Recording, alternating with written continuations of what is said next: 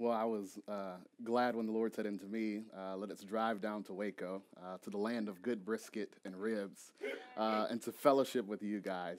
It grieves me that we're not in person, but it is a joy to be able to break the bread of life with you regardless. If you have your Bibles, we're going to be in Isaiah chapter 25. Isaiah chapter 25, looking at verses 6 to 9.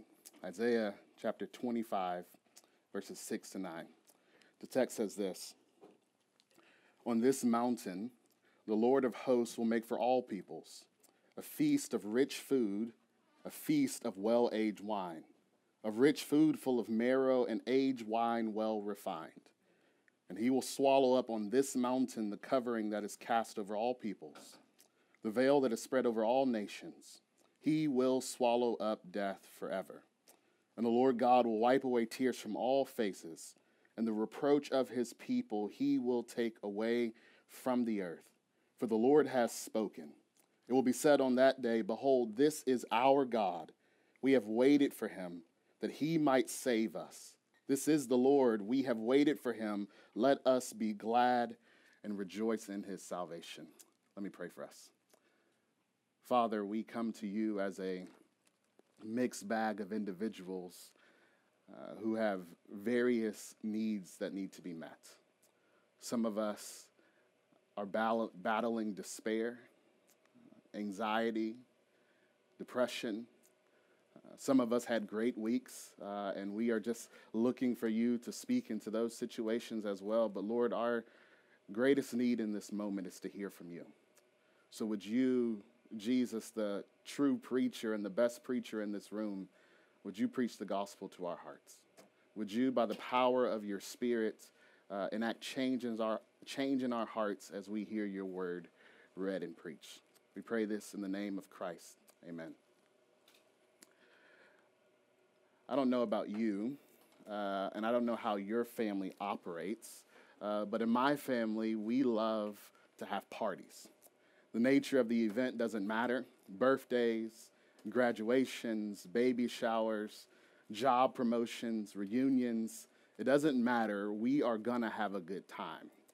In other words, if your last name is Haynes, then you better know how to throw a good party. I was reminded of this reality a little over a year ago after we buried my beloved grandmother. My grandmother was a beautiful, strong, regal black woman. She was one who would pray for you or cuss you out, whichever one you needed in that moment. And I remember leaving the funeral emotionally, physically, and spiritually exhausted from officiating the funeral, but more importantly, from saying goodbye one last time to this beloved woman. After pulling into my grandparents' house where the rest of my family had gathered, I was prepared to walk into the house and be greeted by my family who needed my counsel. But when I walked in, I was shocked, but I shouldn't have been. I was greeted not by folks in tears, but by folks who were ready to feast and celebrate her life. Walking into the house being greeted with sounds of joy in the context of unbelievable heartbreak soothed my soul. Don't miss this. In the midst of death, we were going to have a celebration. In the valley of the shadow of death, we were about to turn up. That morning, many of us could hardly eat, but now in that moment, our plates were going to be filled to the brim as we celebrated a life that is well lived. Beloved, you see, this is the very picture that the prophet Isaiah paints on the canvas of our imagination with our text this morning. In Isaiah chapter 25, verses 6 to 9, we are told that death and all that comes with death will give way to an eternal celebration that is hosted by the Lord our God. In the context of death and judgment, the people of God are told that the Lord is going to throw a resurrection banquet for all peoples. It is my hope that in the midst of death that is all around us, that you and I can get a picture of the eternal celebration that will take place at the end of the age as our God shows off his strength and makes all things new. It is to say that the cure for our cynicism and despair is found in the resurrection and exaltation of Jesus Christ. I want us to see two images in our text today. I want us to see a feast, and then I want us to see a funeral. a feast and a funeral. First, a feast. Listen to what the text says in verse 6. On this mountain, the Lord of hosts will make for all peoples a feast of rich food, a feast of well-aged wine, of rich food full of marrow, of aged wine well refined. The curtain of our text is raised, and we are given the image of a feast, of a banquet. The text tells us that this feast is taking place on a mountain. According to Isaiah 24:23, this mountain is Mount Zion. Mount Zion is a place where God reigns. Later in Scripture, we'll see that it's the very dwelling place of God and his people. Throughout the Old Testament Scriptures, we get this echo of a promise that the nations will come to this mountain. And Isaiah is telling us that the Lord of hosts on this very mountain, at that very place, will be hosting a glorious and lavish feast. I don't know about you, but whenever I'm invited out to eat with someone, I always hop online and check the menu. And I do that for two reasons. I want to know if I can actually afford this place or if I will like anything at this place. And Isaiah, using wonderful Hebrew poetry, gives us a picture of what's on the menu. He says that it will be a feast of rich food, a feast of well-aged wine, a feast of marrow. You see, Isaiah is stacking adjectives on top of adjectives to say one supreme thing. There will be plenty of food, and it will be the best food imaginable. At this banquet, at this feast, God is going to serve nothing but the best. At this table, we are not given crumbs, but we are given the most lavish of foods, the best meat, the best wine. You and I can eat and drink without fear of being gluttonous or being drunk. It's as if God is saying, you cannot overdo it at this table. At the Fortress Resort and Spa in Sri Lanka, there is a dessert that is called the Fortress Fisherman Indulgence. This dessert needs to be requested at least 24 hours in advance. It has Irish cream and mango pomegranate compote with a champagne base. It is adorned with an 80-carat aquamarine stone. It is placed beneath a handcrafted chocolate stilt fisherman. I can't tell you how it tastes, but I can tell you that it will run you a little over $14,000. I bring that up to simply say that Isaiah tells us that God is going to throw a feast that will outshine all of the expensive feasts of this world. And the good news is that it will all be completely free to us. This is like the chef of this expensive restaurant who opens the doors and say, come eat and enjoy. Listen to Isaiah 55, verse 1. Come, everyone who thirsts. Come to the waters, and he who has no money, come buy and eat. Come buy wine and milk without money and without price.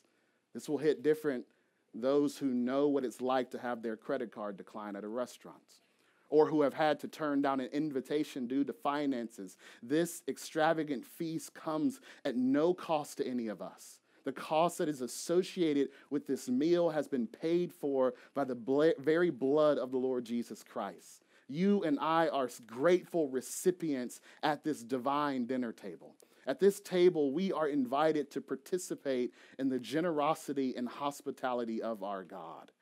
You see, this is important because the nature of the feast says something about the character of the host. The food on the table tells us something about the one who has prepared it, and the lavish nature of this feast tells us that our God isn't stingy. That'll preach if you let it. All of us had to give up some things as we've strived to follow Jesus. We've sacrificed opportunities, friendships, relationships, and the list could go on and on and on. And the good news is our God we will not out-sacrifice our God. One commentator writes this is always the principle of sacrifice. God gives that we give to him so that he may give to us. Beloved, the sacrifices you make on behalf of Jesus and his kingdom will always be worth it.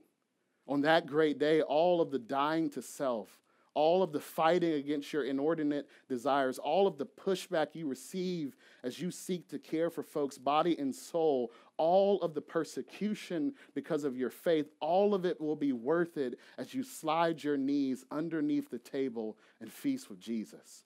God will give abundantly and exceedingly more than we could ask or imagine, or all that we have sacrificed in glory, and it will be worth it. I want you to notice who was invited to this feast. Isaiah says the guest list will be filled with all peoples. This invitation is for all people, not some people, not a certain demographic, not those of a certain financial status, not those who have met certain academic requirements, but all people. Who is on the guest list? Those in the suburbs and those in the hood. Who is at the table? Those with GEDs and those with PhDs. Who is at this table? There is both Panamanians and Puerto Ricans, those from Brazil and those from Burundi, those from New York and from Nepal, those from the west side to the east side, the millennial and the boomer, the Presbyterian and the Pentecostal. All people are invited to this feast. Who is eating with Jesus? People from every nation, tribe, and tongue. You see, we might be selective in our hospitality, but Jesus isn't. Kings would often have feasts for political reasons. They would invite those who could do something for them. They would invite their closest friends or some dignitaries, but God invites all people. Those who have nothing to offer him are invited to this table. All people from all places who are guilty of all different kinds of sins are invited to eat from this table. Those who have looked upon Christ for salvation are extended an invitation to this heavenly feast. Listen to the way Revelation 19, verses 6 through 9 describes it. Then I heard what seemed to be a voice of a great multitude, like the roar of many waters and like the sound of mighty peals of thunder, crying out, Hallelujah!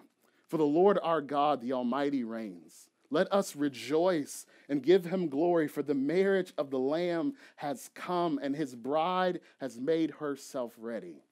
It was granted to her to clothe herself with fine linen, bright and pure.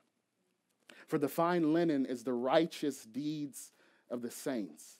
And the angel said to me, write down this, blessed are those who are invited to the marriage supper of the Lamb. And he said to me, these are the true words of God.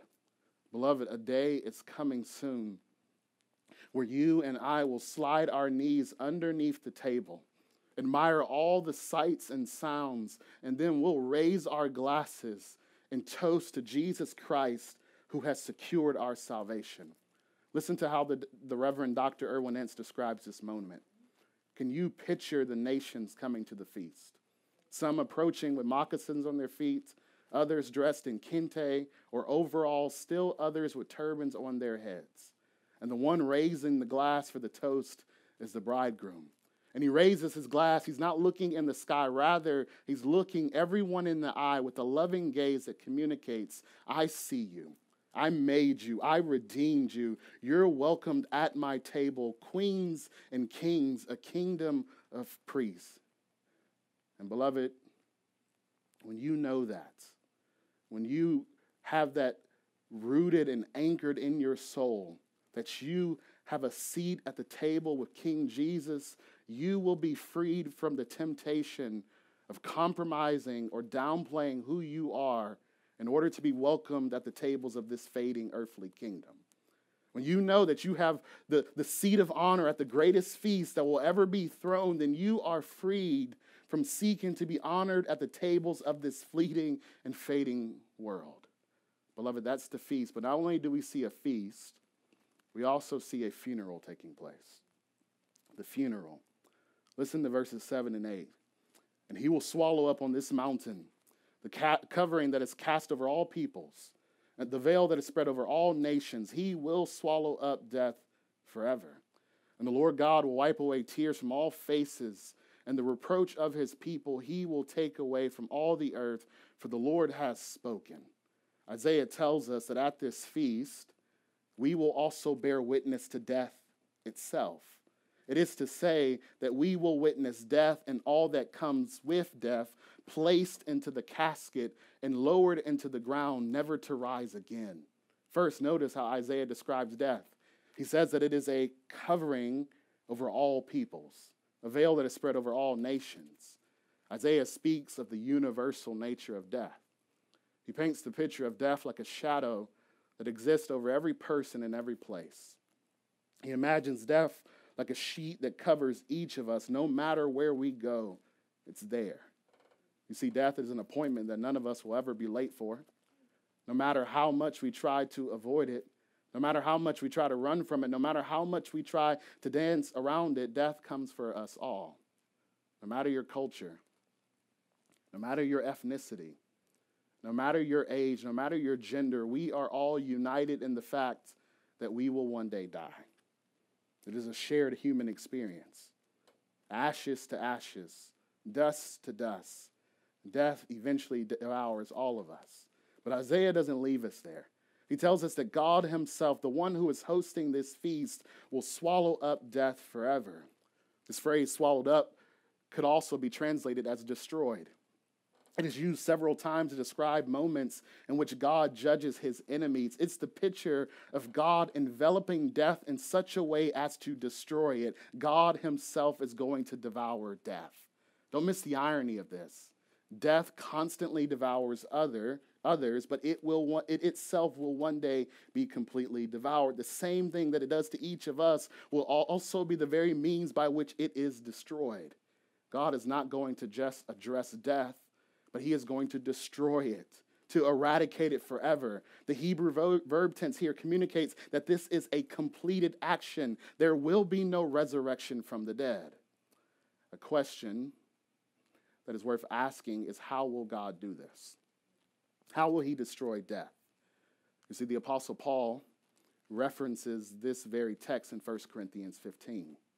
He says in verses 54 to 57, when the perishable puts on the imperishable, and the mortal puts on immortality, then shall come to pass the saying that is written, death is swallowed up in victory. O death, where is your victory? O death, where is your sting? The sting of death is sin, and the power of sin is the law. But thanks be to God who gives us the victory through our Lord Jesus Christ. The apostle is pulling on the thread of Isaiah 25 and saying that God will swallow up, God will destroy death by sending Jesus, who is the eternal God, who will suffer and take upon himself the wrath of God for our sins, die, and be raised from the dead. The resurrection of Jesus Christ is where God shows himself to be victorious over death by destroying death. My childhood pastor, the Reverend James Beasley, would illustrate it this way.